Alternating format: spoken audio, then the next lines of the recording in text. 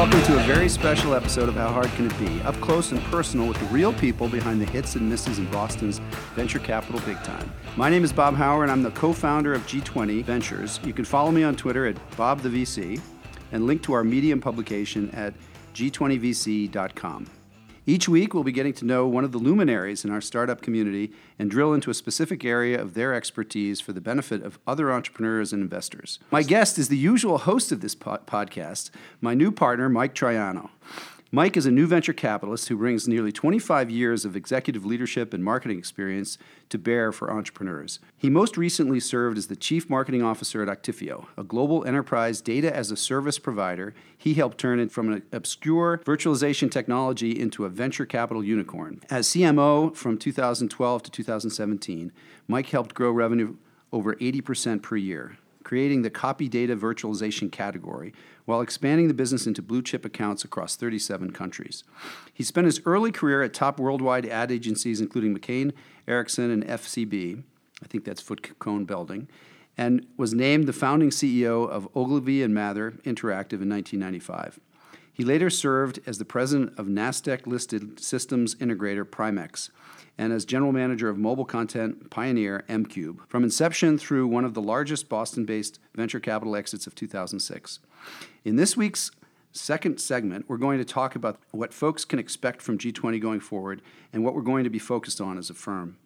How Hard Can It Be is sponsored by G20 Ventures, early traction capital for East Coast enterprise tech startups, backed by the power and expertise of 20 of the Northeast's most accomplished entrepreneurs. G20 Ventures, people first.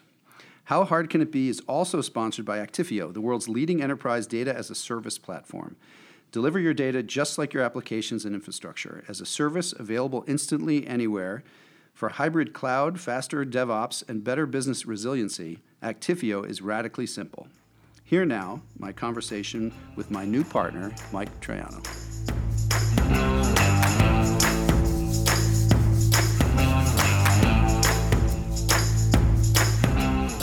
All right, so I'm going to follow roughly the same format that I hear you follow because I like the way you do it. All right, that's fine. So let's go back to the beginning. And I know the beginning's in Rhode Island. So tell me a little bit about, and I'm from New Jersey, so we can identify on something. Sure. Tell me a little bit about what it's like to grow up in Rhode Island, in your house. My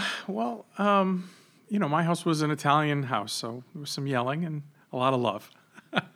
I have a younger sister. We grew up in Johnston, which I think at the time had the highest per capita concentration of Italian-American ethnicity of any municipality in America. Wow. Little known, also the highest concentration of IROC Z28 ownership. Okay, I wasn't going to go there, but Yeah. So, okay, so younger sister. Younger sister, yeah. And any other siblings? No, that's it. That's the only one. Any other family nearby? I mean, I just imagine like a big table of... it's exactly, so we lived in Johnston. My mother actually grew up in Cranston. Yep. And had three sisters, and they all lived kind of within, 5 miles of each other. Okay. Around my grandmother's house. My dad grew up on Federal Hill in Providence, and his parents lived there. He had a sister as well. But very close-knit family, like a classic Italian family. And so, what did your dad do? Or your mom? My mom was a homemaker and raised us till we got a little bit older. When we were both in school, she went back to what she had done as a young person, which was a hairdresser, and she had her own shop called Ria's, which was her nickname. Her real name is Maria, and everybody called her Ria, and so. And that explains the nice grooming. Yes, I'm nothing if not meticulously groomed. But it's funny because we all did our part. Like my job was cleaning the brushes and folding the towels, and so I folded a lot of towels. And my dad was a sales guy, a computer sales guy, at Digital and then at Data General and at a bunch of other places, Apollo Computer, like the whole 128 kind of workstation thing. He was a sales guy at all of those companies. Oh, so that was your first introduction to technology, I guess. Really, yeah. I mean, he was not a technical person, still is not really a technical, I don't think of him as technical. Uh-huh.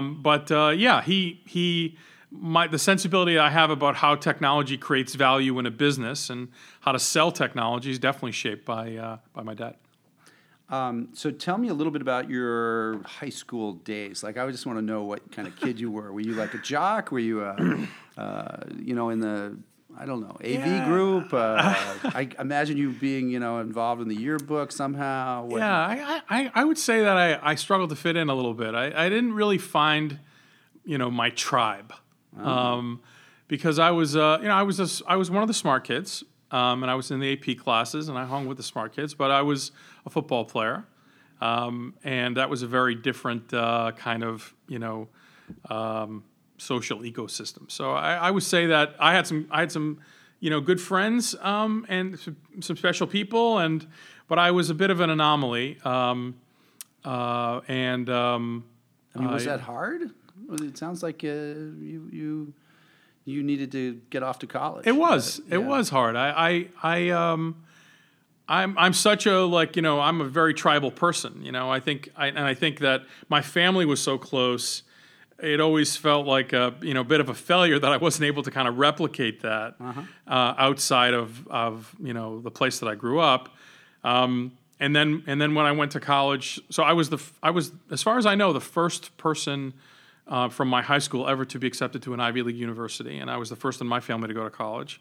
And I went to Cornell, and there, I feel like my whole world just kind of opened up, and I met the friends of my lifetime, the people that I still interact with on a pretty much a daily basis, and had a really great experience. But I really did need to go away to kind of figure out who I was and kind of come into my own.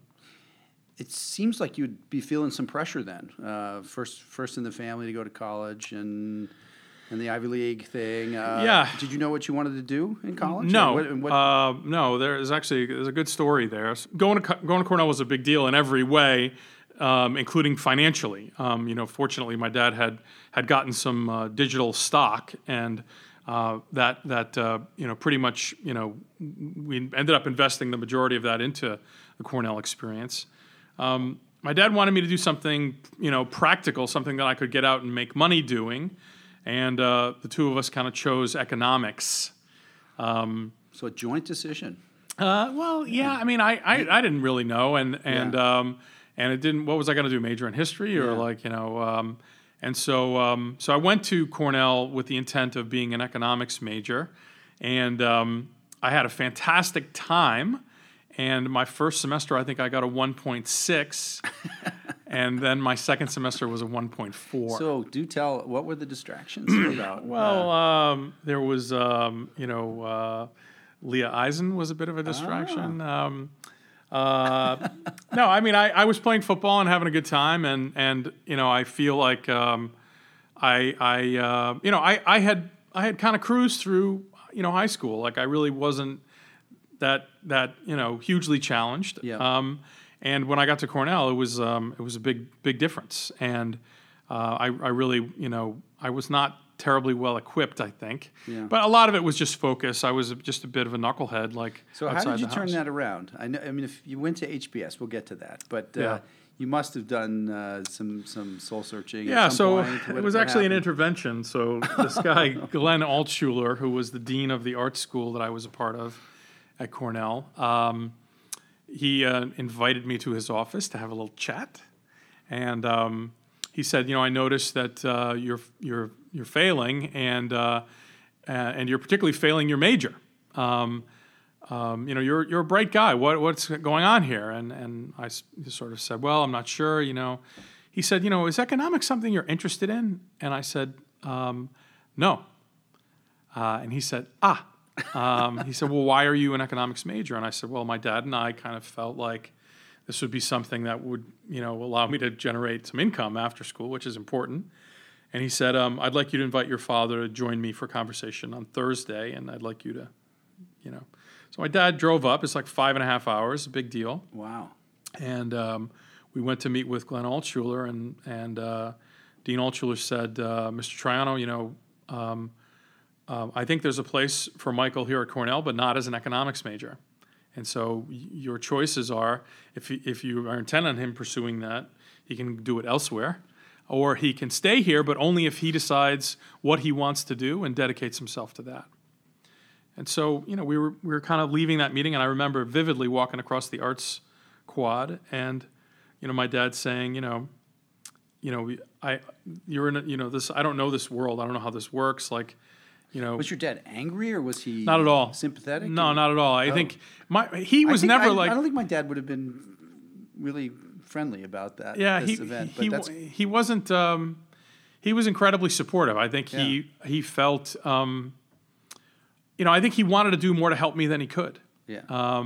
And as a father myself, I think it's very hard to acknowledge when you don't have anything you can do to help your kid. I mean, it's like it's the nightmare of any parent. Mm-hmm. But so he said, well, you got to figure out what you want to do, and I went back to my fraternity, and I remember sitting on the grass and just sort of reflecting on what it was, and that analysis. And I've told this story many times, but I didn't feel like I was creative, but I wasn't the best at that. I was never going to be a great artist. And I was very logical and very analytical, but I felt like I would never be a great engineer. I wouldn't be the best engineer. But it struck me that few people, as creative were as analytical.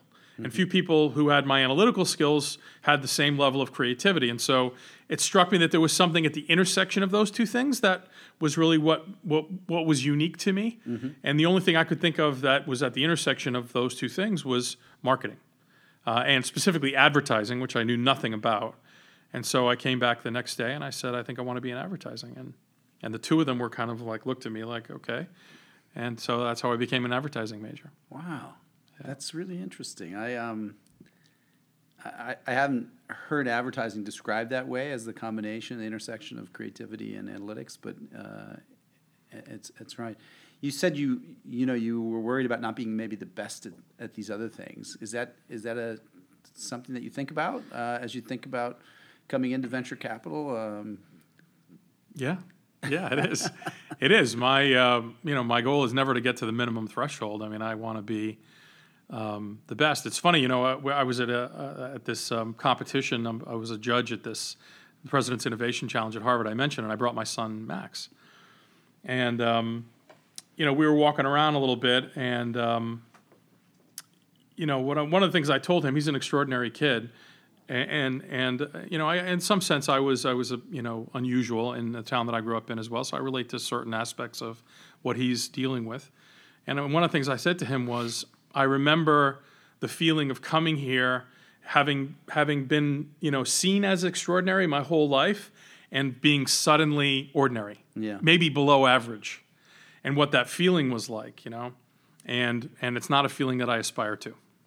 So if I'm going to do this or whatever, like I want to be the best.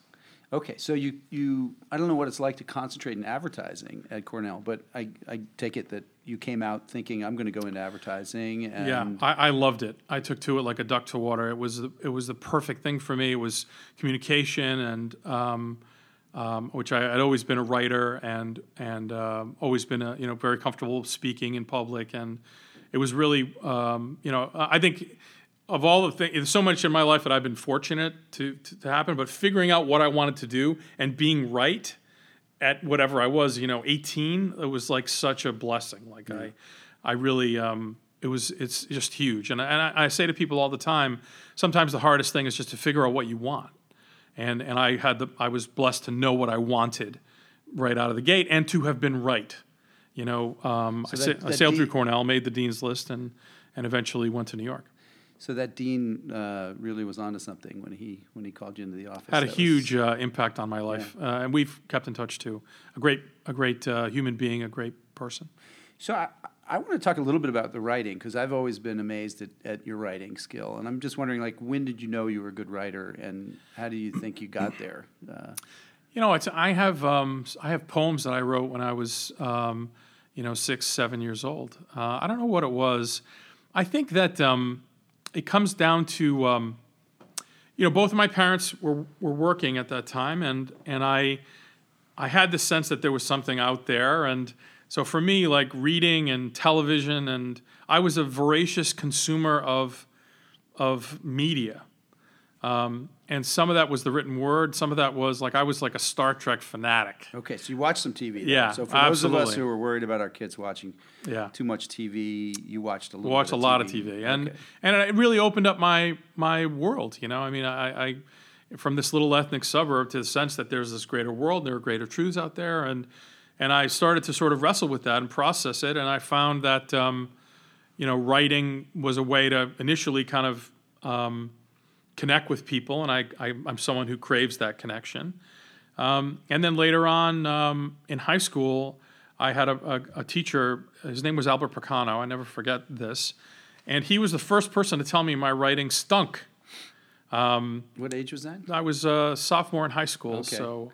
That's a wake-up call. Yeah, and great, I was right? like, wait a minute, what are you talking about? Everyone says I write beautifully, and he's like, you write good prose, but your writing stinks because it's not orderly. And he sort of had this discipline around deciding what you want to say and saying that in the first paragraph, and kind of gave me a structure that I still use every day in the way that I write, and it has to do with the way you order your thoughts, making a statement. I still have that ability to write the way I talk, in a very conversational way, and I think that served me well. But the structure that I got from Mr. Picano, that really, I think, helped me go to the next level. And again, it's something I've used in every job, and it's something I really enjoy doing as a way both of sharing with others and as a way of organizing my own thoughts. Yeah, it's interesting when as you talk through this, I'm thinking he gave you some of that analytical structure you needed, but you had the creativity always. And yeah, I think it is a writing is a craft. I think it's something that you can't have a talent for it, as with any communication, but you really develop a long way. I think if you're disciplined about initially about structure. I think people way underemphasize the importance of structured thinking and the way you write paragraphs and that stuff. But then, beyond that, it's a craft. Use good verbs, take out prepositional phrases that are unnecessary. Like all the strunk and white stuff, Yeah. I think really is important to being a good writer. I'm just going to ask one more question about writing because I think it's a reflection of thinking in some ways. Although when you're writing, you're thinking a little bit differently. How much of what you want to convey do you feel like you have at the start, and how much do you just dive in and figure out while you're writing a piece and see where it goes? I would say I have 80% of it in my head. I rarely will start writing without a clear outline of that gets me from A to B. And so that will be like, what is the point? So when I write, I usually write the headline first. That's an advertising discipline, but it forces me to figure out what is the point of this. What do I want the reader to take away? And I think that's one of the things I picked up as a public communications major at Cornell is this idea of a listener-based model of success, where I'm always thinking in terms of what do I want the reader to walk away with? And that is the organizing point. And then I figure out, okay, in the structure of the narrative, what are the 3 steps? What's the big idea that's going to get them from where they are to where I want them? And what are the steps to get there? And it's only when I have that structure will I begin to write. And then along the way, maybe I'll add something. Maybe I will stumble across an idea, and then I'll always go through it and eliminate anything that doesn't advance the narrative. So it's as I talk about it, and all this stuff has become kind of unconscious for me, but I am very I'm structured in the way that I think about writing. Yeah, I always I guess I always think of the best marketers as those who have the most empathy for their audience, that just can think, what's it really like to have to deal with the stuff I'm going to give them? Yeah. And it sounds to me like, having that ad agency background and then moving in. And technology, frankly, didn't have great marketing until maybe 20 years ago. And now it's better, but you still see a lot of stuff out there that's not particularly easy for people to consume. I think you're onto something hugely important, which is, and I say this to people all the time too, that to be a great marketer is to be a student of human response, to follow that. And I think that's why all kinds of artists, communicators, like they crave the validation of human response. And so I do think that you have to have that mindset. You have to be someone who is oriented to that and who wants the validation cookie. Yeah. But one of my favorite books about marketing is actually Steve Martin's autobiography, The Born Standing Up, because he describes the process of creating a comedy routine in very much the same terms that I think of for creating a pitch deck, which is all about trying something, observing the response of the audience, adjusting to that, and iteratively refining to get to a point where you get them to where you want to get them. And I think that is the discipline of marketing.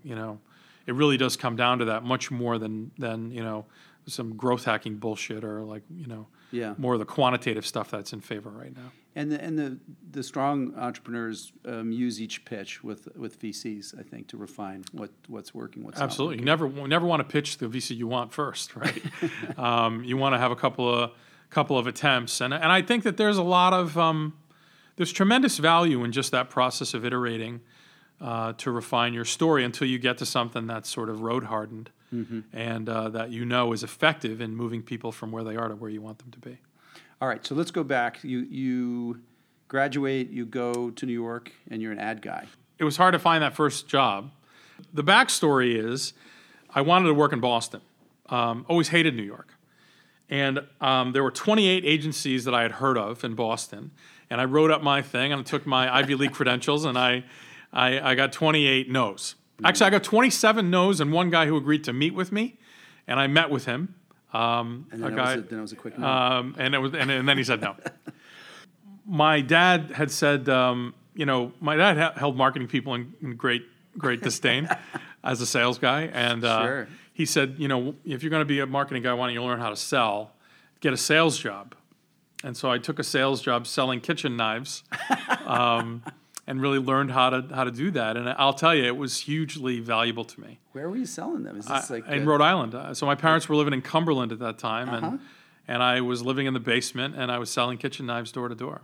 It was a tough. I didn't even know that happened. Yeah. So you just knock on the door and pull well, out you the knives? you get appointments, referrals. Oh, okay. So and you show up and you sit down and you lay out your wares and you explain to them why the knives they have suck and why. Did you sell many knives? I did. I was the regional salesperson of the quarter by my second quarter.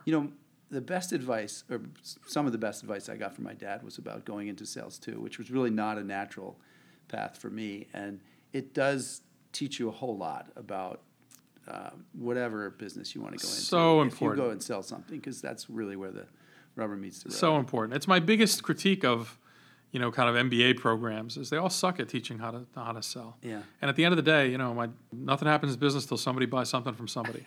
Right. It's all bullshit, Yeah. until somebody says yes and writes a check. Okay, so you start out selling knives. Yeah. Is So that out of college, first thing? that was it. I was out Cornell of college. guy comes back, he's selling knives, and what? Humbling. And then what? So I was miserable. And one night at, it was 11 o'clock at night, I just was like, I got to get out of here. And I sort of packed up my shit and just ended up driving down to New York. And along the way, I stopped at a payphone and I called some friends of mine, fraternity brothers, a guy named Paul Millars, and he lived in Lower Manhattan. And I said, I'm coming down. Can I crash at your place for a while? And he's like, yeah, sure. So I went down there and I called another guy, a guy named Fran Murray, who ran a restaurant down there. His family owned a bunch of properties, and one of them was called Fluties down in the Seaport. And I said, could I get a bouncer job or a bartending job? And he said, sure. This was Doug Flutie's. Doug Flutie was it was named after him. Right, those are the days. Yeah.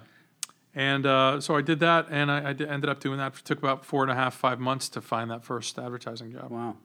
I think it's a great lesson for everybody, though, is that at some point you got to go just try to do whatever you want to do. You got to go do it. Figure it out. Yeah, that was also an important life lesson. Yeah, so you were account manager. So tell me more about that. Yeah, so my first job was actually, it was from a guy who had played football at Cornell, and he gave me my first opportunity, named John Tricosis, and was just wonderful to me. He really taught me the business, taught me how to think strategically.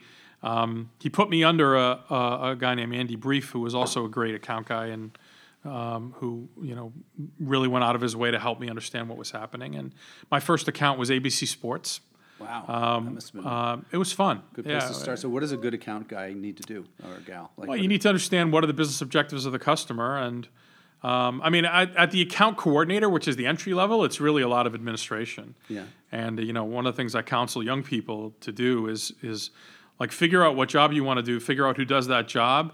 And when you meet with that person, say, I'm going to work my ass off to make you look good. Because I feel like, particularly in advertising, people come in and like they say, well, I have good ideas, and I don't give a shit about your ideas. Your ideas are all crap. What I want is like you're going to come in and work your ass off, learn the business, make me look good, and that's really what I did. I would, we did these weekly newspaper ads, and so you had to open the job, you had to. They were college football, so you had to get a picture of like Rodney Peete, and the only people that had pictures of Rodney Peete were local photographers at USC, and you got to find those guys, and over time you build a network. So it was really the logistics of creating a weekly, advertising schedule and a lot of administration. And the reason that I think these guys, John and Andy, had such an impact on me is they would always take the time to explain why. So I had this like shit work, and I was happy to do it because it was the sort of quid pro quo. Yeah. But I could always go to Andy and say, hey, why are we doing this? Or what is this? And they would always sort of explain to me, all right, so we got to bring this guy in, and he thinks this guy's an asshole. And it was like they always sort of helped me understand, created a context for my work. Yeah. And that's something I've really tried to do for all the people that have worked for me. Take the extra time to say why. Explain why. Okay, so you're at the agency, you're doing account management, then what next? So I had a great experience at this agency. Was called Lois GGK, and worked on some cool accounts, but I felt like I needed a credential. Like, again, I wanted to be at the top of the food chain. And one day I got an offer from McCann Erickson, which is a sort of legendary agency, sure. And Coca-Cola and General Motors. And I went over there to be an account guy, and just had a wonderful experience with a really great, incredible group of people who showed me what it meant to build a global brand, and really the next, I would say the thinking was equivalent. Like the work we did for Jiffy Lube was another account I worked on at Lois GGK. I would say in terms of the quality of the thinking and the execution was as good as anything at McCann, but the logistics of a massive, $100 million media buy and the way you create different geographies, all of that really came from my experience at McCann Erickson. So I've asked you this, so I know the answer, but I think one of your favorite things to do is to get to the bottom of brand development, brand positioning, and so on. It sounds like you learned a lot in those days about how those brands defined themselves, thought about themselves, but maybe it wasn't as much brand creation as you're doing now, or as you have done. Sure. Right. So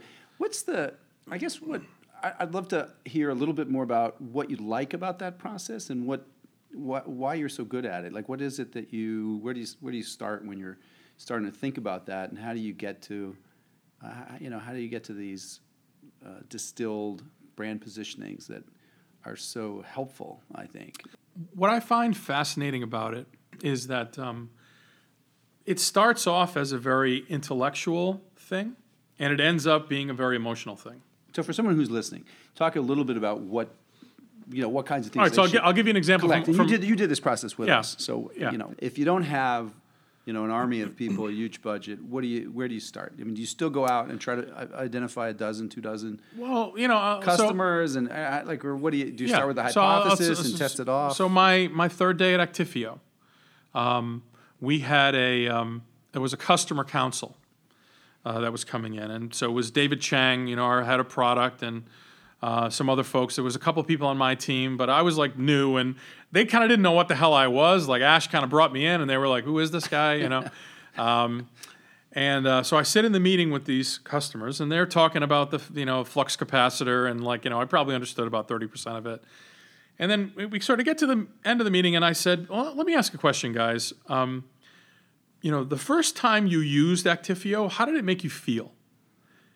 And it was like a record scratch. Like my team kind of looked at me like, and they were like, and there was silence, and so I was just quiet because that puts pressure on the other guy to talk. And then one of the people eventually volunteered that that it had changed his life, because he used to carry around a beeper and he would be terrified that the beeper would go off and he would miss an SLA. Another guy then said, I kept ramen noodles in my desk for 3 years because back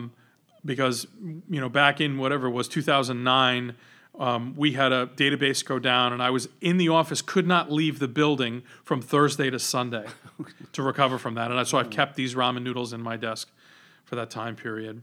And I got rid of them now that I have Actifio. And another guy said, the first time I recovered a 22 terabyte Oracle database on Actifio, it took a minute, and it was like the first time I kissed a girl. I swear to God, that's what he said. Okay, so you're like, okay, I can work with this. Boom. Okay, so that idea that at the end of the day, the emotional value at the core of data virtualization platform is freedom. Yeah. It's freedom, liberating you from the tyranny of a system is going to fuck up and that's going to be your fault. And so that idea, once you have that, freedom is what it is. And do you think there are those moments with every technology? Yes. Okay. Every technology that needs a marketing guy is going to have because those. that means it matters to enough people to justify the expense of marketing. Yeah. And this is another McCann thing. Is like one of the interesting things. So McCann was very much powered by account people. And you used to hear creative people say, "Oh, I don't want to do the ad for this fucking thing. Like it's stupid. Preparation H or whatever." We used to joke, "There's an ointment for every orifice," and they're all McCann clients, And you'd have experienced, I heard a creative person dress down a senior creative person dress down a junior creative person, saying, enough people buy this thing that's such that they have $25 million to spend on fucking television, and you're telling me nobody cares about it? Why do they care about it? Yeah. That's your job. Go figure it out. Yeah. And it's like, and I totally, yes, that's right. So if there's enough people that care about it to justify the expense of marketing, you have to figure out why. Yeah. And that's the job. So it sounds like you just had to ask people, how did you feel? Is it really that easy? That's a big part of it, yeah. Yeah. Well, you don't get and that, again, there is still the need for synthesis. You have to pause. You have to let the other side. You have to step back, and you have to, again, you have to find those patterns in the dots to try to get down to something compelling. And then on the other side, so it's sort of like a bow tie, it's sort of big, and then you zoom in, and then you have to take that idea and you have to shepherd it through all the noise and bullshit of all the things that are competing with that in the way that you tell the story externally. So I would say, the magic of that moment, which is what everybody focuses on, people ignore all the upfront work to build the data set to synthesize. And then the other thing I think people underappreciate is the work required to deliver a consistent voice at every point of contact with the marketplace. The communications discipline required to get every sales guy to tell the story the same way, to get your own people to hit on the same set of ideas. If you're not sick of the same handful of sentences, 3 years into your brand, you're just not doing it right. Yeah. And having the resolve to maintain that, sustain it over time, when you're sick to death of your brand, other people are just hearing it for the first time. And so you have to maintain that, and that I think is the other place people go wrong. Yeah. So I have to ask you about marketing and venture capital. We historically have not done much, I would say any, until we started to connect with you. And yet we have admired and observed a lot of successful people in venture capital doing a fair amount of marketing and programs that lend themselves to marketing, I guess, which are valid. How do you think about marketing in venture capital? It's an industry that's changed a lot. If you look over the arc of it, as you've said to me, we're giving away money here. We don't have a problem, drawing people in. And I think for decades that was true.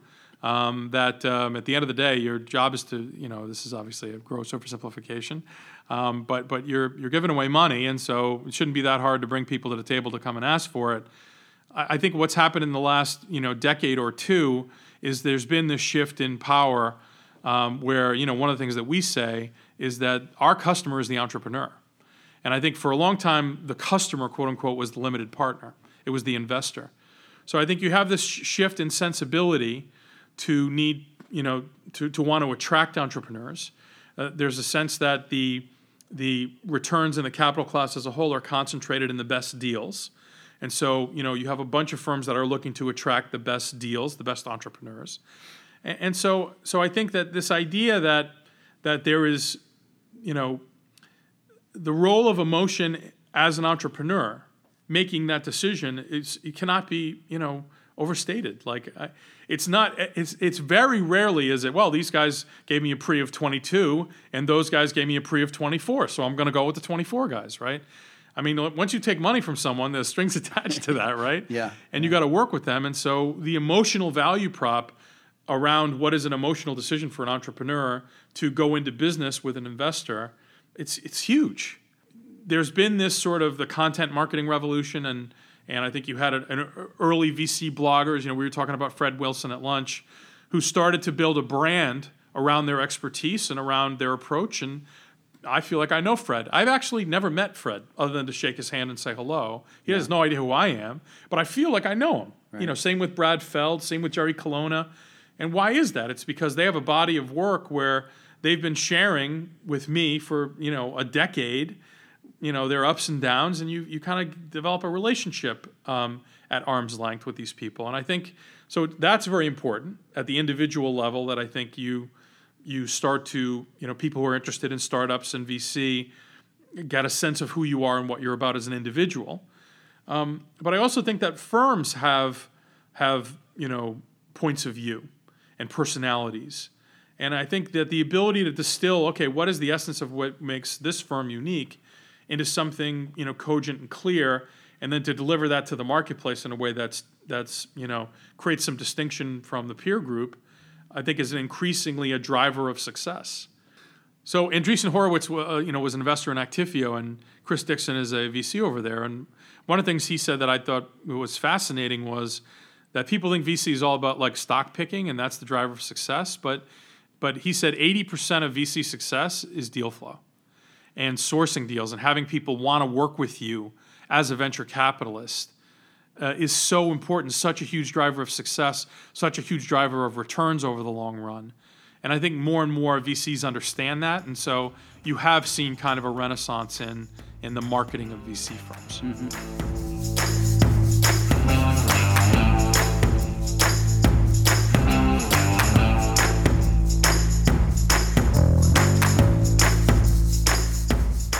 So you do your agency work and you decide to go to business school? That's not usually what happens in agencies. So that is not what happened.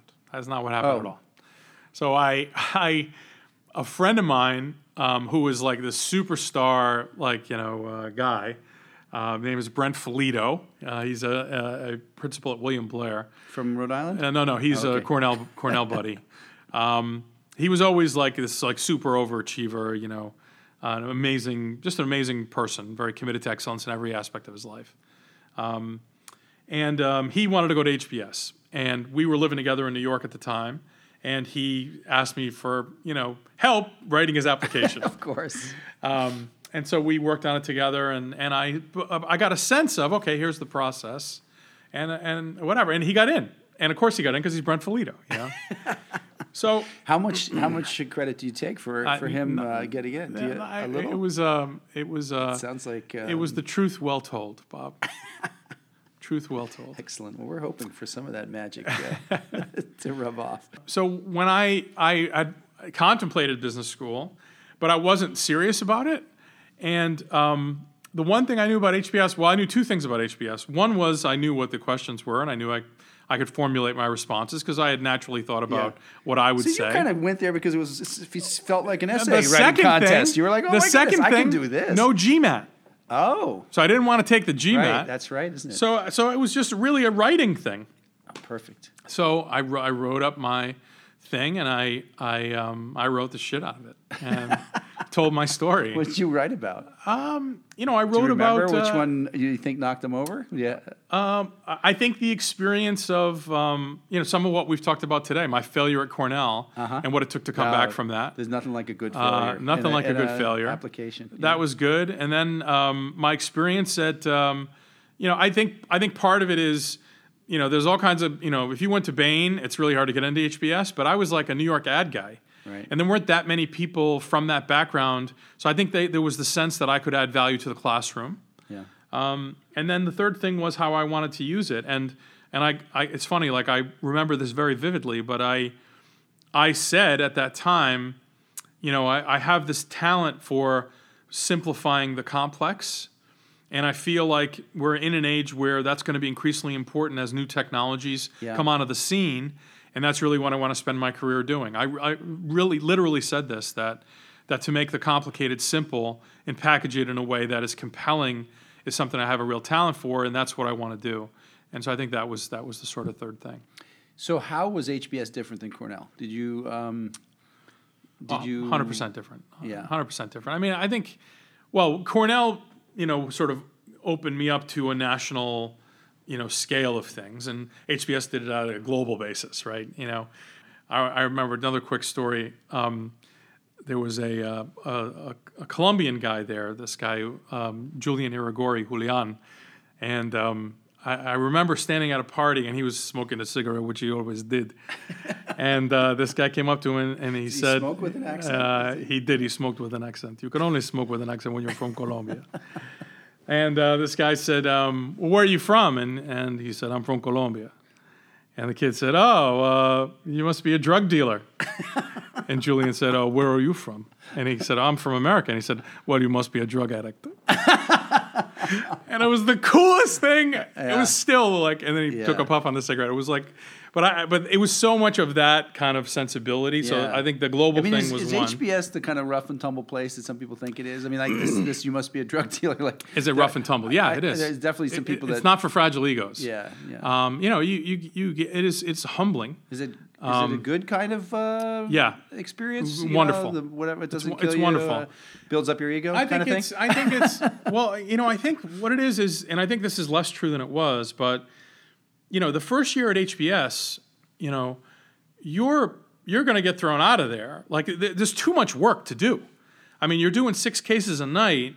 It takes a couple hours to do a case. Do the math, you know. So you got to figure out how you can finesse a bunch of work. Some of it is that, but it's also you need relationships. You need a study group. You need a guy who understands, who worked in a factory. You need a guy who from finance, and they all need a guy from marketing, Yeah. And so the relationships and the ability to figure out what's important and to get to the point, all those skills are developed in the crucible of the first year. And then you spend your second year kind of marinating in all the goodness of the latest thinking. And so, I just had an incredible experience there. And on top of all that, once you get through that, you kind of feel like, okay, I'm ready. I can, what? What are you going to do? I can probably get through it. And what did you decide? What did you want to do going into HBS, and what did you end up doing? Well, I felt like I wanted to create some kind of an agency going into HBS. When I got out, I had taken a job at Monitor Company. Oh, right. These are your consulting days. Yes. I've been a summer consultant there, and when they pick you up, they pay for the second year, which is nice. Now, did you have to go back there? So what happened was, there was a professor there named John Quelch, who I think actually is now the dean of the London School of Economics. But John and I had struck up a relationship, and John was on the board of WPP Group. And he was talking to Martin Sorrell about something related to me, and he said Martin wanted to meet me. Martin's the CEO of He's WPP. the founder and CEO of WPP Group, okay. Yeah. So he's a big wig. He's you're a big ready deal. for him now, because you're an HBS grad, and you're like, okay, bring him on. So I went down to New York, and I met with Martin, and he said, I want you to come work for me. And so that's how I ended up having to give the money back to Monitor. I was going to say. That sucked. That's too bad you couldn't get Martin to pick up the tab. Yeah, no, that wasn't going to happen. So you went back to New York. So I went back to New York. This time as I was the director of special projects, I think was the title we chose. Okay. But I was a troubleshooter. He would send me into situations and... Oh, you worked directly for him? Yeah, I worked for him. Wow, I didn't know that. That must have been great. It was cool, yeah. It was cool. And did you travel? I mean, were you just... Yeah, so... Yeah, all over.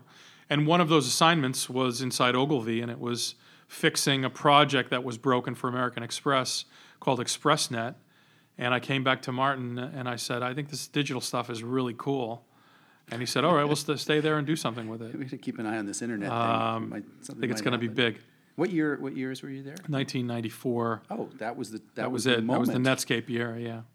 could not have been better timing. Yeah. And so I was the founding CEO of Ogilvy Interactive. That's where that came from. Is I created an interactive division of what at the time was the 5th largest agency network in the world.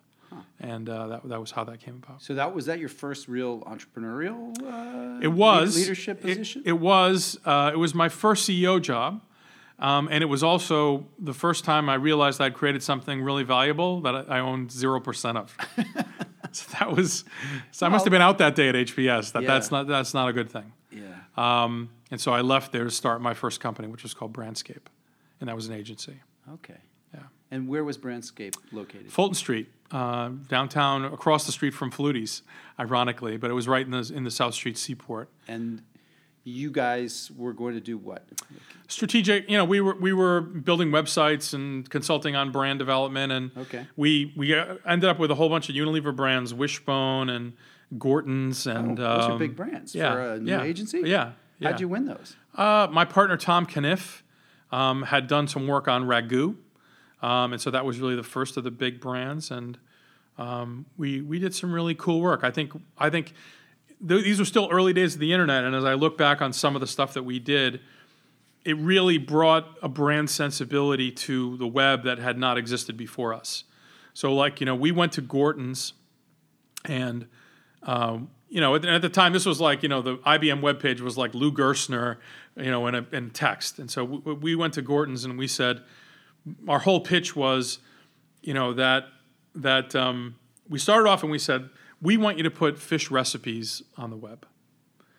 And they were like, we sell frozen fish, right? We want people that don't have any recipes. And we were like, what is the Gorton's Fisherman? The Gorton's Fisherman is an emblem of expertise. It says we know fish. Right. We live here. We live on the ocean. We get it. And so what you have to do to leverage digital is you have to make that expertise real. And we want to capture all this information about fish recipes and whatever, and we want to make your expertise manifest not only in the form of this iconic image, but in the form of substantive content and information. Yeah. And they loved it. I love that story because I think so often we get fixated, in companies on the product and, the features and we don't think about how do we look like an expert in an area that the customer just cares about and build that trust so that they say, oh, of course we'd consider a product from the Gorton's Fisherman. I mean, you could have sold knives probably. Yeah, there you go. So it was that approach, and it was a good group of people, and it kind of got us going. Okay. And so what happened there?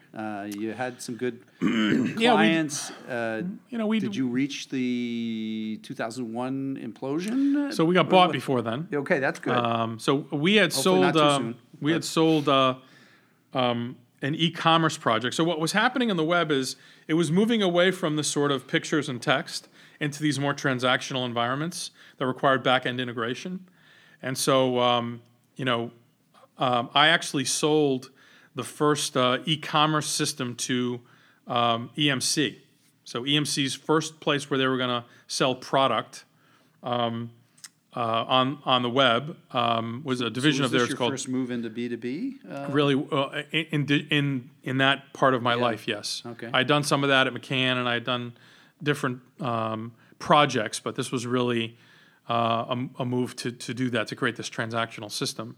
And so we kind of sold it out our ass, to be honest with you. We really didn't. The back end integration, we had no business doing that. So we needed a subcontractor. Yeah. And so I found a systems integrator in Boston called Primex, and that project was successful. And the CEO invited me to dinner and said, "Look, we have this capability, and we can't sell it. You can sell it, and you have no capability. we should get together." Yeah, peanut butter and chocolate. Yeah. And so you guys merged. Yeah. And was that a good decision? It was. I had to it was another one of these sort of organ transplant rejections a little bit, like where they weren't quite sure, like a marketing guy, But so it took about 6 months for me to sort of demonstrate that we had a model that would work. And after that, they made me the president of Primex, and that was a public company, and we did great until 2000 May of 2001. And was most of Primex's business with startups or No, not most. Everybody just stopped spending. Not most. Yeah, they stopped believing in the. Yeah, I remember the day dream. where the general manager of our North American business came in and he said Pitney Bowes just canceled their project, and I'm like, what do you mean? We have a signed contract, and they said they didn't care, and I was like, oh. Pitney Bowes? Yeah. Are we gonna? Yeah. So, but that day was like really the beginning of the end. Yeah, that's I think it's funny. I joined venture capital, the industry, just ahead of the bust, and I think it was good to see the good and the tough days because, and I wish we could return to the good days, but sobering. It's very unlikely to get back to that level of irrational exuberance. Yeah, it really was amazing. I think almost anyone could get a job back then doing digital work. But anyway, I guess what did you take away from that whole experience? I mean, starting a firm and then merging it, and like, what was the big lesson that you took from that to apply as you went ahead? Well, I think it was a couple of things. I think one is that I learned how to build the infrastructure to run a scaled organization. I mean, we were a public company, and a services business is not that complicated to manage, but you got to have the systems and processes in place to do it at scale, to limit surprises. And we had this executive package that we implemented around the world, and I was really proud of that. We did some balanced scorecard analysis and like all these different ways to track like employee satisfaction and the recruiting function, and we finally got it to a place where the machine was running. And when you're at the top of an organization that's running in that way, it's such a thrill because you have, you see the results, where you are. It's like the whole thing kind of becomes clear. And so that experience, I think, shaped the way I thought about scaling a business. It really gave me the other part of, like, starting a business is one thing, but it's 100% different to scale a business, right? Mm-hmm. And so I think it gave me that expertise. And then the second thing is it taught me the shit can go bad fast. And when it does, business has always been, for me, as this is a common theme throughout my career, but part of it is the belonging aspect of it and the tribal aspect of it. And you feel this personal connection to people.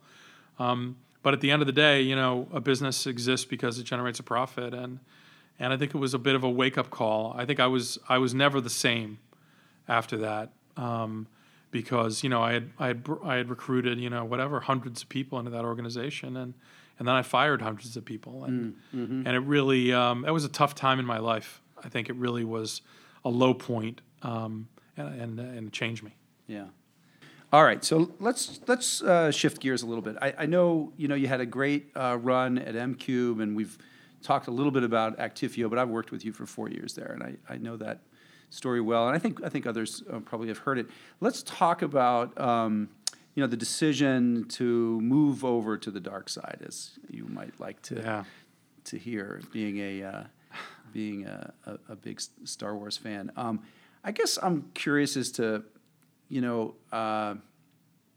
what's sort of driven this decision. What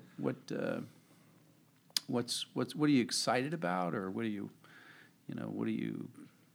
concerned about, worried about? I don't know. Yeah, I mean, well, the story is that I had written this piece about Andreessen Horowitz's model, and it got a lot of play. And I had been approached by a few people, and I went to you to talk about this thing, and you said, well, if you're thinking about venture, let's have dinner tomorrow night, as I thought about it, it just struck me that in some ways, I really do think of venture as in 2017 as being in many ways analogous to the agency life that's been half my career. So it's definitely different from an operator standpoint, and the source of my anxiety, is all the ways that it is different from being an operator, which I've been for 25 years. But the source of my belief in it is that it's really a lot like an agency, but with a dramatically better business model. Where, in the sense that, I think you're making a commitment to a group of companies, and you're out there and looking for new folks to add to the portfolio, and so much of running an agency, we used to joke that running an agency is 80% about getting clients and 20% about helping clients. And anybody who runs an agency knows that. If you're a principal, you're out looking for customers. And I think venture is analogous. If anything, you're spending more time with the companies already in the portfolio. Yeah, I like that. I like that framing, because I don't know how we split our time between finding and helping, but I like to think that we have, when we started G20, tried to shift that time really back into helping. And another, I guess, Fred Wilson blog talked about the importance of appreciation, enthusiasm to support companies. I think the problem solving and the strategy is the third piece, which sometimes happens, and it's not often, or it's not always the VC that is able to add a lot of value. But I think one of the things that I've always tried to do is understand our companies well enough that we can bring in the right people that can help them, and have the level of trust that's needed in order to bring in and have those points of view well received. And one of the reasons we were so excited to be able to get you is because we've introduced you to all of our portfolio companies at different times, and you've come right in and I think helped from a strategic standpoint that can have, in a way that can have the most impact. I think a lot of folks are looking for help on the operating side, but frankly, I don't think VCs can help that much on the operating side. I think you really are limited there, and so I think of you as a very, very compelling strategic thinker, and someone that can help, as you said earlier, simplify what is often a very complex world for CEOs and senior teams that are trying to make sense of where they fit on the map and where the puck's going to go and what they need to do to be in the path of progress of value creation. So I think you are naturally inclined for this role, and I'll just throw that out there. But I think we were talking earlier about the mix of VCs being talented operators and maybe more strategic thinkers, or I don't know, put another way, not operating guys who have maybe been investors their whole lives. And I used to think when I started in venture that the operating experience was the most important thing. And I think, like Fred Wilson, I used to give the advice of go work at a startup, go work for a big company, figure out, because the big companies are the customers, figure out how the whole game is played, work in sales, get all that experience. And but I think as I look at the talents and the skills around the board tables that I sit, being able to help guide senior teams into strategies that are really going to position them for the greatest probability of capturing value or creating value and success is probably the most important skill, and helping with identifying the right people to help make that happen as well, whether they're advisors or executives and so on. So I guess I just wanted to explain a little bit why I think you're going to be an outstanding venture capitalist. And it's not because I don't think you're a great operator, but it's just that your operating skills are, I think, overshadowed by your ability to see see simplicity where you can, and down the road a little bit. So tell me about what kind of a venture capitalist you want to be. Like, what do you want to be known for? Because I know you want to be the best, and I think sometimes people have to define what that means for themselves. Yeah, it's funny. I was thinking about that this weekend. What is the sort of manifesto for my personal, who do I want to be? And I think for me it comes down to, there was a lot of kind things. I did this announcement last week, and a lot of people said a lot of really nice things. But one of the things that was said, I think it was actually C.A. Webb, who said, Mike is someone that you really want on your board, someone that can add value. And I think I really appreciate that comment. But that's sort of who I'd like to be. I'd like to be the guy that people want to have by their side, when they're trying to figure some shit out, or when they, to have a board member that actually adds value, which happens. But you sound a little skeptical. I am skeptical. I think that look, I do think I've had a lot of boards, and in my lifetime, a lot of board level interaction. I think Actifio had a particularly good board, but there's always, somebody on the board who asks, board members have a gift for, the irrelevant question. They spend a lot of time kind of in the weeds of like some stupid thing that has really nothing to do with whatever problem you're trying to solve, and there's such conviction about those things and whatever, and that's part of the process.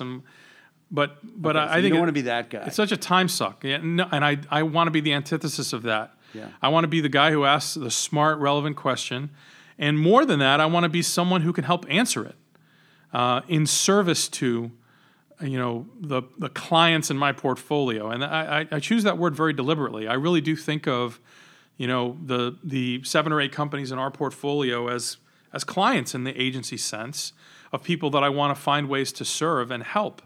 And I feel like if you do that, if you're a board member who brings capital but really is able to make a contribution, and you build a reputation as that, then over time I think you can be the best. I think you can defined as the person who attracts the best deals and the best entrepreneurs.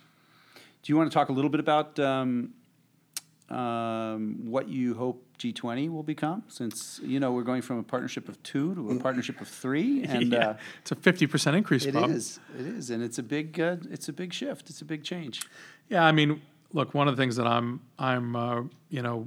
think one of the things that turned me off to venture for a long time is again, I mean, no disrespect to anyone else, but there's a lot of dysfunction in a lot of VC firms, right? These partnerships, there's a lot of money floating around, a lot of egos.